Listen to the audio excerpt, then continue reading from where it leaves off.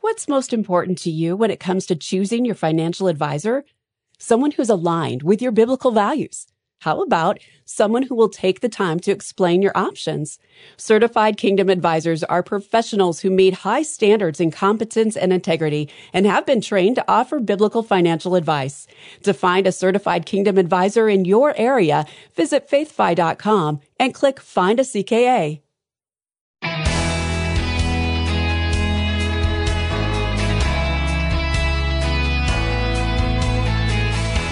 You're nearly at full retirement age and still working. If you take Social Security benefits now, will they be reduced because your income's too high? Hi, I'm Rob West. There's no sugarcoating it. The Social Security system is complicated.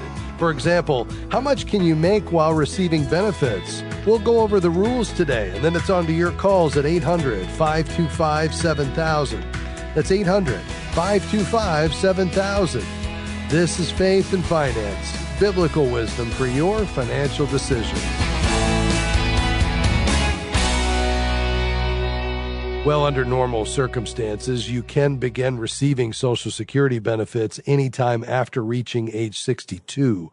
Some people must do that because they simply need the money, and that's fine. But we normally recommend that you hold off because your benefits will be permanently reduced by about 8% for every year you begin taking them before reaching full retirement age, which is now 66 or 67. Now, one question that always pops up for folks making that decision, whether to start Social Security benefits at 62 or wait until full retirement age, is this. If I wait, how long will it take my greater monthly benefits to catch up on all the money I lost by not taking benefits early? And the answer is, on average, it'll take almost 12 years to recoup what you gave up by not taking benefits early. But once you reach that point at about age 79, you're then money ahead every month for the rest of your life. At this point, you might be thinking, 12 years, that's a long time. What if I don't live that long? Well, the odds are actually in your favor once you reach age 65, at which point females are now living on average to age 86 or another 21 years, and males reaching 65, again, on average, will live another 18 years to age 83. But of course, there's no guarantee that you'll live that long, and a lot of folks decide to start receiving their Social Security benefits early, that is, before full retirement age. And many of those people continue to work. So another question we get a lot is, if I continue to work after signing up for Social Security, how will that affect my benefits? Here's how. If you make more than a certain amount from your work and haven't reached full retirement age, your benefits will be reduced temporarily. And here's why. Years ago, when people weren't living quite as long as they are today, there was less incentive to wait before taking benefits. So lots of people took their benefits at the first chance, and a good many of them continued to work while receiving benefits. So to reduce the number of folks doing that, and to help preserve the system, another rule was implemented in addition to the 8% penalty I mentioned earlier.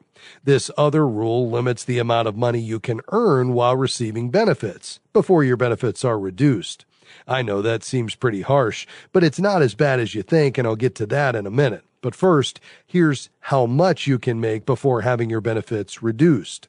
For the 2024 tax year, if you're already receiving benefits and continue to work, but will not reach full retirement age that year, you can earn up to $22,320. If you earn anything above that threshold, Social Security deducts $1 from your benefits for every $2 of income. If you're receiving benefits and you will reach full retirement age in 2024, you can earn up to $59,520 without having your benefits reduced.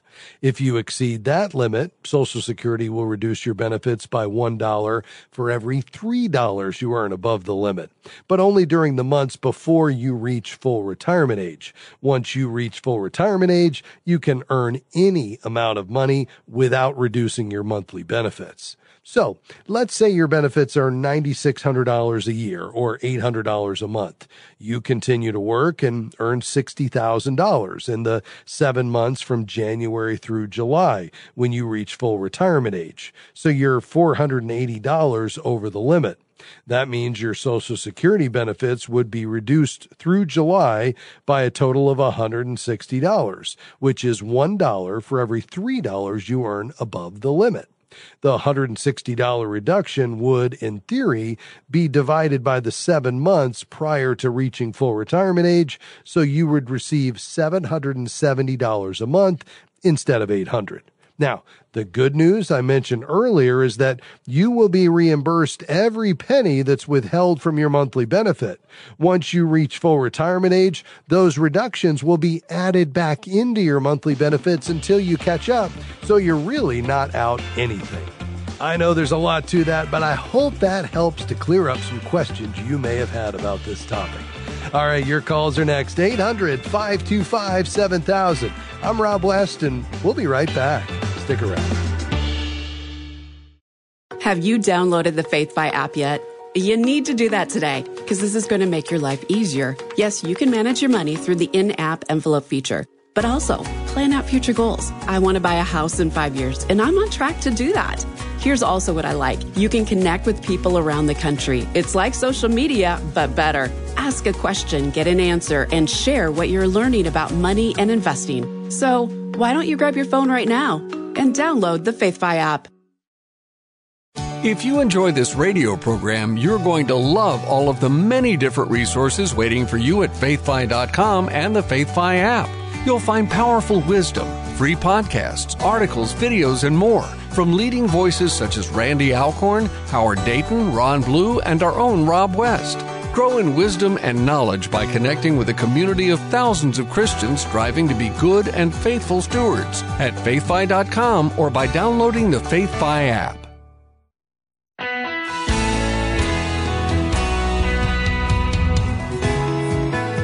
Welcome back to Faith and Finance. I'm Rob West, your host. All right, it's time to take your calls and questions. The calls are coming in, but we still, at least at this moment, have a few lines open. 800-525-7000 is the number to call. Again, that's 800-525-7000. You can call right now. Let's begin today in Florida. Hi, James. How can I help? Hey, appreciate you taking my call a lot. Thank you. I am a pastor. I'm a pastor, and I have a tax question. And I'll paint the picture this way, and I think it'll make sense, I hope. So let's say I have a salary of $70,000. I'm able to claim a housing allowance of $20,000, which drops the taxable income down to $50,000. Am I still able at the end of the year, I think it's doing the easy form for tax, am I still able to also claim the standardized deduction from the government, which is somewhere in the ballpark of $24,000? Well, yeah. So the bottom line is yes, you can take the housing allowance, and that's separate from either the standard or itemized deductions based on which you qualify for. The housing allowance is excluded from federal income taxes. You still would pay FICA on it, but it's excluded from income taxes. But as you calculate your return, it will tell you whether or not you qualify for the standard deduction, which for 2023 would be $27,700 for a married couple. For 2022, it is, let's see, I believe 25,900 was married filing jointly for 2022. So if you're under that, you would take the standard deduction on top of your housing allowance. If you're over that, not counting the housing allowance, then that's where you would itemize. Okay. I'm going to make sure I have this right. And typically, we don't itemize. We just go with the easy form. So you said, could you just explain one more time what you just said about if you're at this or over, you would do this and so on. I missed that whole. Yeah, well, it's fairly simple. You can disregard the housing allowance because you're allowed the housing allowance regardless of whether you take the standard or the itemized deduction. It's separate. So basically, if you're filing your 2022 taxes, if your deductions add up to less than $25,900, then you'll claim the standard deduction because you would benefit better by taking that. If your deductions, contributions, mortgage interest, anything that's deductible, if those, not counting the housing allowance, add up to more than $25,900 for 2022, then you're going to be better off itemizing each of those deductions so you get the full benefit. Does that make sense? Yeah, it makes sense. Yeah, it does. I get, so just in a nutshell, I think I've got it. If the housing allowance with that brings the taxable income down to $50,000, then that's a done deal, and then we start figuring the taxes based upon that $50,000 at that point, and then going to what you said, you can itemize. You'd be better to itemize if you can get beyond the standard deduction, but if not, just go with the standard deduction. Is that? That's exactly right. Correctly? Yeah, because that okay. Housing allowance is exempt from federal income tax. So that would be excluded as you calculate your adjusted gross income. And then separately, you would count up all your deductions and determine whether you're better off itemizing or taking the standard deduction. Now, if you use a tax software to prepare that, I mean, as you enter in all these numbers, it will determine what the best option is for you. Alternatively, and this would be what I would suggest, is you get a CPA or a tax preparer to do that for you. Got it. Okay. That's all I need. Thanks, Rob. All right, James. Yes, sir. God bless you. Thanks for calling today. We've got some lines open, 800-525-7000. We're looking forward to hearing from you today. Let's go to Grand Rapids. Hi, Lori. Go ahead. Hi. Thanks for taking my call. I just have a question. I left my longtime employer in the healthcare field last year, and I'm just wondering, my 403B is still held with the company that takes care of that through them. What are my options to move that to something else? Do I have to stay with like a Roth, or do I have other options? Yeah. Do you know which type of 403B it is? Is it the traditional pre-tax version or the Roth after-tax version? It's the pre-tax. Okay. Yeah. So your options are to either leave it there in the 403B, even though you've separated from that employer, and then continue to just have it invested with those mutual fund or investment options inside the 403B. The second option would be to roll it into a new 403B if your plan administrator allows and you have a new employer that offers one. Or the third option would be to roll it to an IRA. And the idea there is you're not taking a distribution. You don't ever receive any of the money. It's going directly from the 403B plan administrator to the custodian of your new IRA. It gets deposited. That's a non-taxable event because it's staying inside the pre-tax environment. And then inside the IRA, you or an advisor on your behalf could invest in basically anything at that point. You wouldn't be limited to the investment choices inside the 403B. Okay. That's what I was wondering. Okay. Thank you for the information. I appreciate it. All right, Lori, we appreciate your help. Listen, if you need an advisor to help you with that, we recommend the Certified Kingdom Advisor designation. You can find a CKA on our website at faithfi.com and just click Find a CKA. Thanks for your call today. Well, folks, we're just getting started here on Faith and Finance, but looking forward to tackling your financial questions today. Again, we've got lines open. The number to call is 800-525-7000. That's 800-525-7000. Let's tackle a quick email. This one comes from an anonymous listener who writes, I just opened a high-yield savings account. I wonder if moving $50,000 from a local bank will raise any issues with the IRS. Basically, if you make a cash deposit of more than $10,000 in your bank account, banks are required to file Form 8300. It's the currency transaction report with the IRS. And basically it's a part of trying to, root out any kind of financial fraud. It came as a result of the Patriot Act. It's composed of basically law enforcement and financial regulatory bodies from FinCEN, which is the Financial Crimes Enforcement Network. So this has been around a while. And, in your case, the IRS will see that it's a transfer from another bank, and that should be the end of it. You wouldn't generally hear from them at all. It's really just more to try to identify fraud taking place through large transactions. So I would proceed full steam ahead with that $50,000 transfer and not give it a second thought. Thanks for writing to us. All right, we're going to take a quick break. When we come back, more of your questions. Looks like we've got a few lines open. The number, 800-525-7000. Call right now.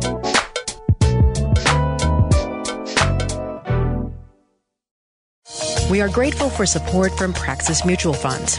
Praxis Mutual Funds has 7 impact strategies that are designed to create positive, real-world change. More information is available at praxismutualfunds.com. The fund's investment objectives, risks, charges, and expenses are contained in the prospectus and summary prospectus. This and other information is available at praxismutualfunds.com. Investments involve risk. Principal loss is possible. Foreside Fund Services, LLC.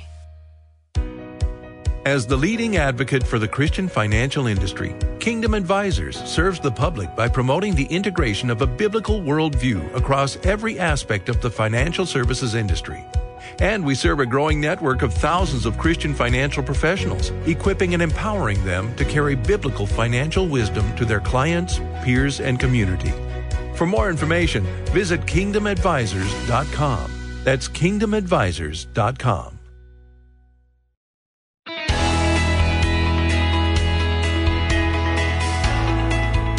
Welcome back to Faith and Finance. I'm Rob West. This is the program where the 2,300 verses on money and possessions found in God's Word intersect with today's financial decisions and choices. The number to get in on the conversation, 800-525-7000. That's 800-525-7000.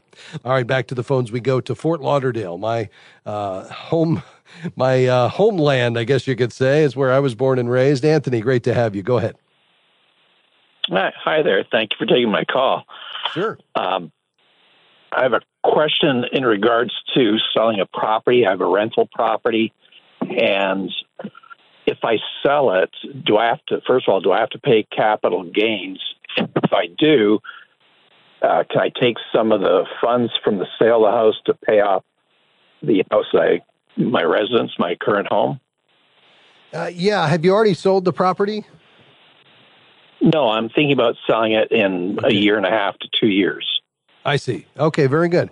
So the two options you've got here, I mean, if it's not your primary residence, it would be subject to capital gains. So basically, you'd take the selling price minus the original purchase price, minus any improvements that you made that stayed with the property and improved the value.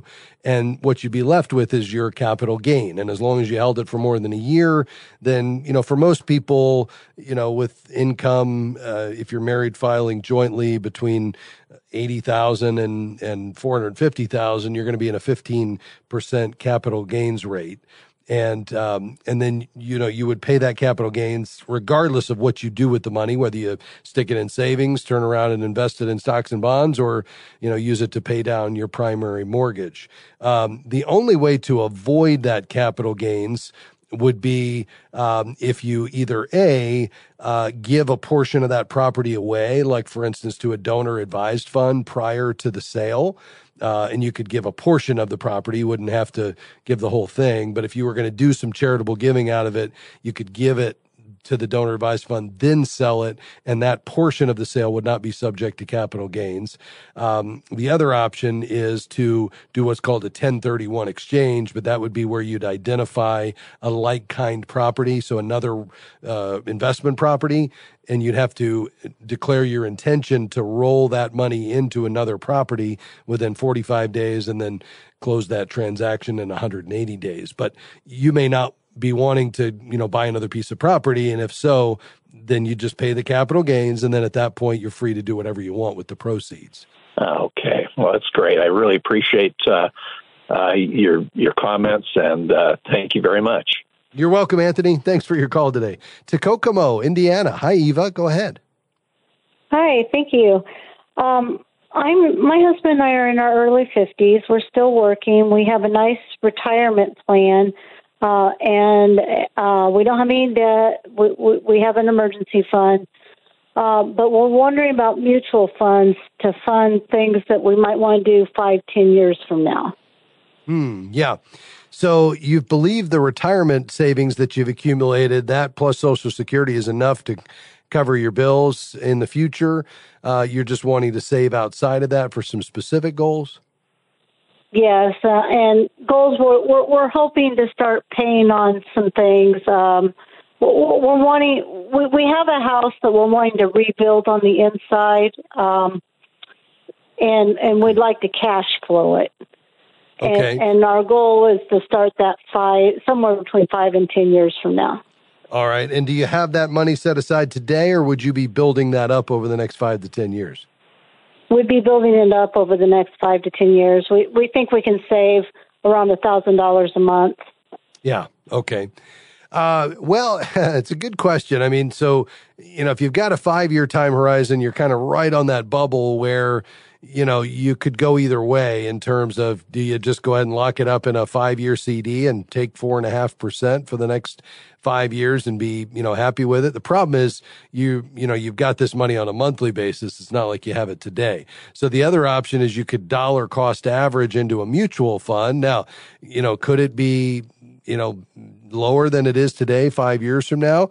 Probably not. I mean, it's possible. Certainly a much greater likelihood that you'll, do better on it and outpace inflation over a 10-year period. And the nice thing is, with the dollar cost averaging, you're taking advantage of those sell-offs along the way. So it's not like you've got $250,000, you're dropping in the market today, and then all of a sudden we hit a recession and that $250,000's, 190, a year from now, and you're frustrated with yourself. I mean, I think the thing here is you'd have to keep that time horizon, stay focused on the 5 to 10 year time horizon. But given that you're dollar cost averaging into the market every month, you're buying at the various points along the way. So, if the market is down, let's say we're in a bear market a year from now because we're in a recession, you're buying more shares with that same $1,000 a month. You'll do well. So I like that option. I think then the key is, okay, which mutual fund do you put it in? Because you don't want to buy individual stocks given, the amount of money you're talking about.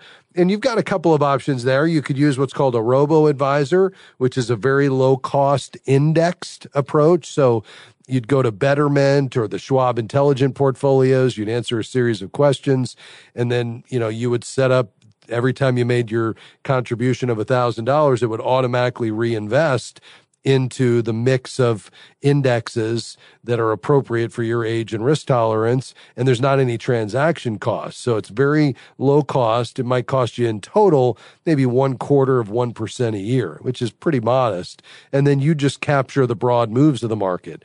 If you wanted to be a little more hands-on, you could pick a mutual fund with a money manager who's trying to beat the market. And you could do that with traditional mutual funds, or you could do it with faith-based investing mutual funds where they're only investing in companies that wouldn't be misaligned with your values, but where they're seeking to create value for the shareholders by making an impact in the world.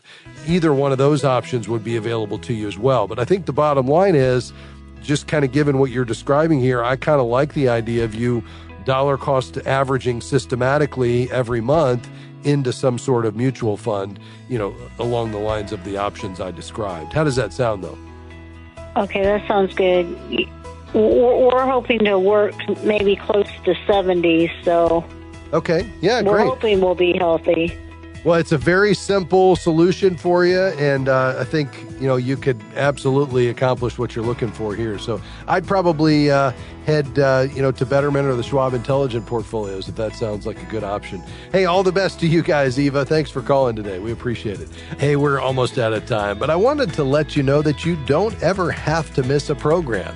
Just download our FaithFi app for your mobile device and take us with you anywhere. Thanks for joining us today. I look forward to talking with you again next time on Faith and Finance. Faith and Finance is provided by FaithFi and listeners like you.